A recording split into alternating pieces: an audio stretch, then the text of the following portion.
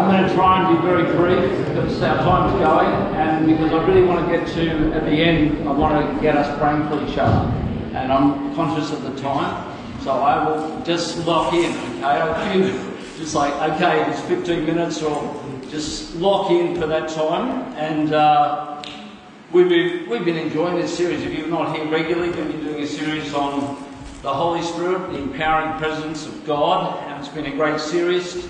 2 weeks ago, if you did not hear that sermon that Tim brought, I really mean it, it was amazing. And it's sort of where we're going as a church, really. He just nailed it. I went up to him after he preached on Sunday night, and I said, man, you nailed it. You know, and in typical Tim fashion, knowing that I was preaching in 2 weeks, he said, pressure's on, man, pressure's on. I thought, our pastor is a great encourager, you know. I walked away thinking, God, you know, we've been moving house, I've got a new job. I'm thinking, oh, Tim. Anyway, so let's pray. God, I'm going to ask you by the power of your Holy Spirit that you'd anoint these words. I pray most of all that I represent you well and represent your church well. And I pray that you would move on people in an amazing way at the end of this message, not by me, but by us praying for each other, and that your gifts will be released in Jesus' name. Amen. Amen. The great verse in Isaiah 66, it came to me recently because I was wondering about the shape of this message, because it's about spiritual gifts and things, but I felt in my own time with God, he reminded me of this verse in Isaiah 66, verse 1, that says, the Lord says, heaven is my throne, and the earth is my footstool. What kind of house will you build for me? Wow. This is the Old Testament, God saying, where's my house? What kind of dwelling? And he's talking about a building, because God loves to come and be in places. And there's, you know, God has preferences about where he might be. And, you know, that's the Old Testament. That was a building. But the New Testament is the people of God. God wants to be with his people. It's not a physical temple. It's not a church building. It's a temple which is the people of God. It's his church. God wants to be with his church. I love that amazing verse in 1 Corinthians 3:16. Don't you know that you yourselves are God's temple and that God's Spirit dwells in your midst? God's temple is sacred, and you together are that temple. So you and I are a temple of the Holy Spirit, but together we are the temple of God in a place. We are the temple of the Holy Spirit where he can dwell, and he wants to dwell. He wants to come and dwell with us and be with us and encounter us, you know, week by week. I suppose in many ways the question of what sort of house we're looking to build for God is still a question he is asking of us, and we should be attempting to answer. What sort of house are we trying to build here at Manly Life? You know, we are consumed on the northern beaches with housing. Every question, you know, always question. We've got a real estate agent here, David. He was helping us as we're selling our house. And every question, if you go out for dinner in Manly, I guarantee go restaurant to restaurant, housing, the price of housing, what's going on. You know, God had a go at people in the Old Testament. He said, you are too bothered about housing, your own housing. What about my house? That's in the Old Testament. It says, you are consumed with housing. What about my house? What kind of house are you going to build for me? And God would say that today. What should God's house look like? Where is he going to come? God has personality. God has preferences. God doesn't go to every church house. You know, you see that in the book of Revelation. I'm going out of my notes. Maybe I was preaching without my notes. But God has preference. He wants to dwell in a place. We should be thinking, what kind of house do you want? Where's he going to dwell? Is it smells and bells? Is it defined liturgy? Is it, you know, 3 worship songs, the notices and a preach? Is that what it is? Of course, it's more fundamental than that. Surely we want to build something amongst us where God himself is passionate to attend. He knows it's a place where he receives worship from the heart, and where he has the opportunity to bless his people and to have space to move. As I've already quoted 1 Corinthians 13, you and I are temples corporately. He wants to come to a temple.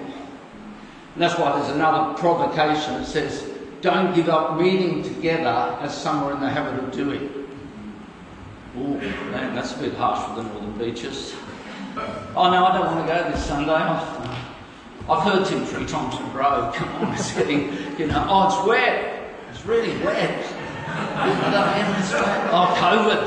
That's a good one now, isn't it? Why aren't you coming to church? Oh, COVID.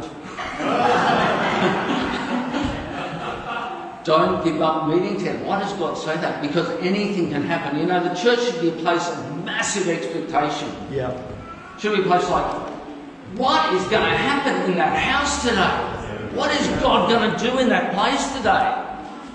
That should be a place, like Sim was saying, he couldn't continue in church because it didn't embrace him, didn't embrace the gifts. He got baptised in the Spirit, and that's a little bit of my story. You think, where is it? Well, the church should be a place where that's embraced, where there's massive evangelism coming out of the local church, not just in organisations, although we honour all that God's done there. It should be pumping out of the church. So, what are some of the things that, what should the house look like? Well, it should be, I'm just going to say briefly this. So I'm going to get some water. Keep going. Is this all right? Keep going. Am I on target? Is the pressure lifting for me?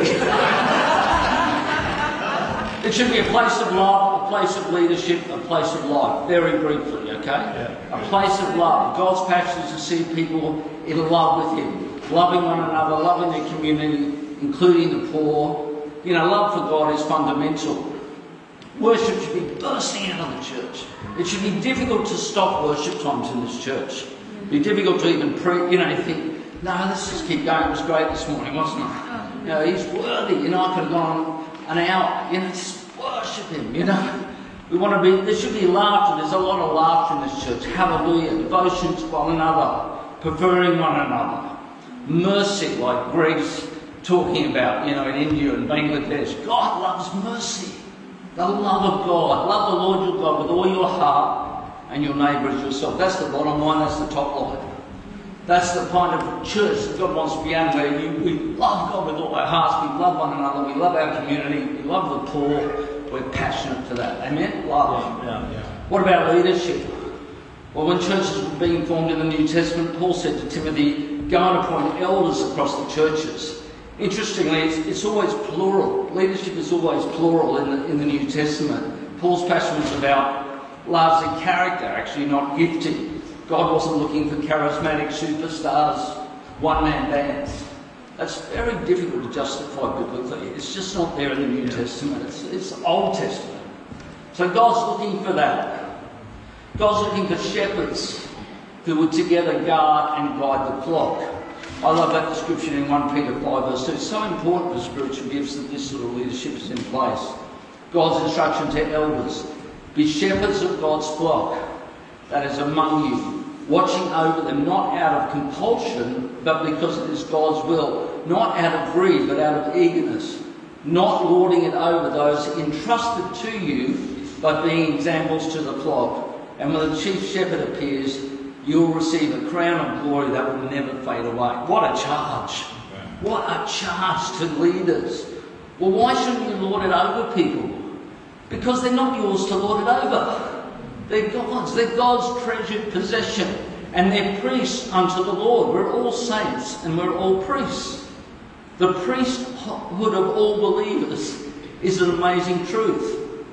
The fact is we can all minister to God. We don't have to go through, someone else to, Sarah, I work in a Catholic school setting. I mean, Father this, Father that, saint this, saint that. I think we're all saints. Every one of you is a saint. We're priests unto the Lord. We can all move in the gifts of the Spirit. We have something to bring to bless the local expression of church. It's not all up to Greg or Victoria or Tim or Carolee. It's not up to them. We have a responsibility to move in them, whether it be here, whether it be Connect Group, whether it be at our workplace, wherever we are. God empowers us to be priests. And God's saying to do that here. Adam brought this wonderful prophetic word 6 months ago, and I'm thinking, So, you know, I think, are we really in are we in the right place here? And Adam came to me and said, just want you to know you're really valued as a senior man here, and I just want to honour you. And it was like a prophetic word of knowledge. I thought, he had no idea what I was thinking. I thought, thank God for Adam, you know. And so things are happening here, but it takes leadership godly that releases that. And I actually personally thank God for the leadership in this church, because I feel it is releasing. You know, it's a beautiful thing. So love, leadership, and thirdly, life. God has an expectation that life is going to burst out of the church. Yeah. That's what it is. It's about, you know, whenever Jesus ministered, there was life everywhere. You know, storms were getting stilled and dead people were getting raised. You know, Jesus went to funerals. He says, you know, don't weep to the woman whose son had killed. Like, that's a pretty amazing thing to say. I wouldn't do that at a funeral. Although, you know what, I often think at funeral, I'm dangerous, you know. I'm always thinking, God, do you want me to try and at least raise this person and have a go? Because, you know, that's what we should be thinking. You know, when Shane Warne died, I thought, God, wouldn't that be great if we raised him there, get an encounter with you. I mean, that should be what we're thinking. Imagine that, you know. And the stuff broke out. You know, Jesus slapped mud on people's eyes. You know, things were happening. We think, wow, there was life everywhere. And guess what? Jesus said, better I go, I'm going to leave you another counsellor, the Holy Spirit, who will be with you forever. Yeah. Guess what? He started breaking out amongst people. New boldness came on people. People that were really scared before weren't anymore. Miracles happened. The church is an exciting place to be. Amen? Yeah. Amen. It's a place of expectation, okay? Let me just tell you my story very briefly, okay? As Tim asked us to share a little bit, those that were preaching, share a bit of our stories, okay? So I'll try and be very brief. Okay, so I became a Christian when I was 13, and if you're a dyed-in-the-wool Baptist, then you'll be pleased to know I became a Christian at Epping Baptist Church. So when I was 13, my wife also became a Christian after me in that church, when I brought her to that church. So we're grateful for that. And I remember it clearly. A Scottish evangelist was preaching. I went to the front. The presence of the Holy Spirit attended me, just like you said, Greg. And you said that during this series. I thought that's exactly, you know, I knew the Holy Spirit. I was 13. As I grew up, most of my friends were not Christians. I went to Epping Boys High. All my mates were Christians. I was an absolutely hopeless witness. In my late teens, early 20s, I thought, I just got nothing. Like, this is, why am I Christian? Like, there's no power. There's nothing going on to it. I can't witness to anyone. I'm timid. I can't do anything for God. I just think I need something. So I started to look at the scriptures. I started to investigate things about the Holy Spirit. Just read the thing. Just what does it say about the Holy Spirit? And I started to discover that God wanted to fill me with His Spirit. And then I met some Pentecostal friends at university, and they told me, they said, look, if you don't speak in tongues, you're not a Christian. And I thought, I know that's not true, because I know I'm a Christian. I know God came to me. So I started to search hard. And I read testimonies like this from Charles Finney, who's a famous revivalist. He says, as I turned and was about to take a seat by the fire, I received a mighty baptism of the Holy Ghost. Wow. Without any expectation of it, without ever having the thought in my mind that there was any such thing for me, without any recollection that I'd ever heard the thing mentioned by any person in the world, the Holy Spirit descended upon me in a manner that seemed to go through me, body and soul. No words can express the wonderful love that was shed abroad in my heart. I wept aloud with joy and love. And I do not know, but I should say I literally bellowed out the unutterable gushings of my heart. These waves came over me and over me and over me. I thought I was going to die. Lord, I cannot bear any more, yet I had no fear of death. How long I continued in this state with this baptism, continuing to roll over me and go through me, I do not know. That was foreign to me. I'll summarise, it's now not foreign to me. God baptised me in His Spirit, and guess what? I've been filled and filled and filled again with the Holy Spirit. Not always intensely like that, sometimes very calmly. Paul says, be being filled with the Holy Spirit. You know, someone says, I had an experience once. I remember my grandfather, both my grandfathers were Baptist ministers. I remember, well, you know, old people, they grab you. He used to grab me by, he goes, I've had experiences of the Holy Spirit. And I used to ask him, I thought, I thought I was going to die. But the Bible says, be being filled with the Holy Spirit. Well, getting filled like that with the Holy Spirit, I was on fire like Simba was. I thought, where am I going to go? It didn't really fit the Baptist church in the early 80s. I remember going to my pastor, I said, well, it's look at this. He goes, I said, this is before I was baptized in the Spirit, look what I'm reading, what do you think of that? The New Testament, look at the breakout of God. He said, look, we're in a new era. I thought, I don't want the new era. I want the old era, you know. So soon I started backpacking around the world in 85. Was it 85? And took a one-way ticket to Singapore, headed north. My dad, who's accountant, said, what are you doing? Where are you going after that? I don't know. Just heading north, you know. Had encounters with God there and almost went to Regent College like you. John Wimber got healed with a perforated eardrum, couldn't travel. Listening to tapes from John Wimber, who's Tim's often mentioned the joy of meeting and being with a bit later. Healings, and I thought, God, where are you going to take us? God ended up taking us to England, in Brighton. 3 of my kids are here today, they're all born in England. So said, Dad, I'll be gone a year. 18 years later, came back. Ended up having the joy of leading a church. Anyway, early days there. Started working for American Express. I'm a social worker, it wasn't my deal, but just filling in as you do as a traveller. And I asked this guy, where do you go to church? He said, I go to a cinema. I thought, oh, good Baptist. I thought, cinema, I don't know what we're going to find there. Anyway, so I walked into this cinema. Guess what? Wall of worship. Absolute wall of worship. People just, there were hundreds and hundreds of people, close to 1,000 people just worshipping God. Then I noticed people in the congregation started to contribute. People read a scripture that was anointed. You thought, whoa, someone would bring a tongue and an interpretation, which I think interpretations of tongues is always God would. It's like a prayer, anointed prayer of thanksgiving. Someone would bring a tongue and someone then would interpret it, and the worship would just keep building and building. Someone then would bring a prophetic word. You think, and it wasn't chaos because it was leadership-led. You know, it was like people would sometimes submit their things. Sometimes if they were trusted in the church, they'd bring it because they were well known over years. And it was like, God is in the house. It was like heaven. It wasn't like we sing a song and we stop, sing another song, stop, sing another song, stop, or the worship leader says a prayer. It was like the flow of the Spirit was there. God was there anointing people, and it wasn't the same every week. It wasn't the same people. Oh, like a new liturgy. All right, now so-and-so, they'll bring their tongue. Oh yeah, and then they'll interpret. Oh yeah, and this guy will bring. No, it was like, sometimes there were kids participating. I heard anointed words of knowledge from kids. I mean, it was phenomenal.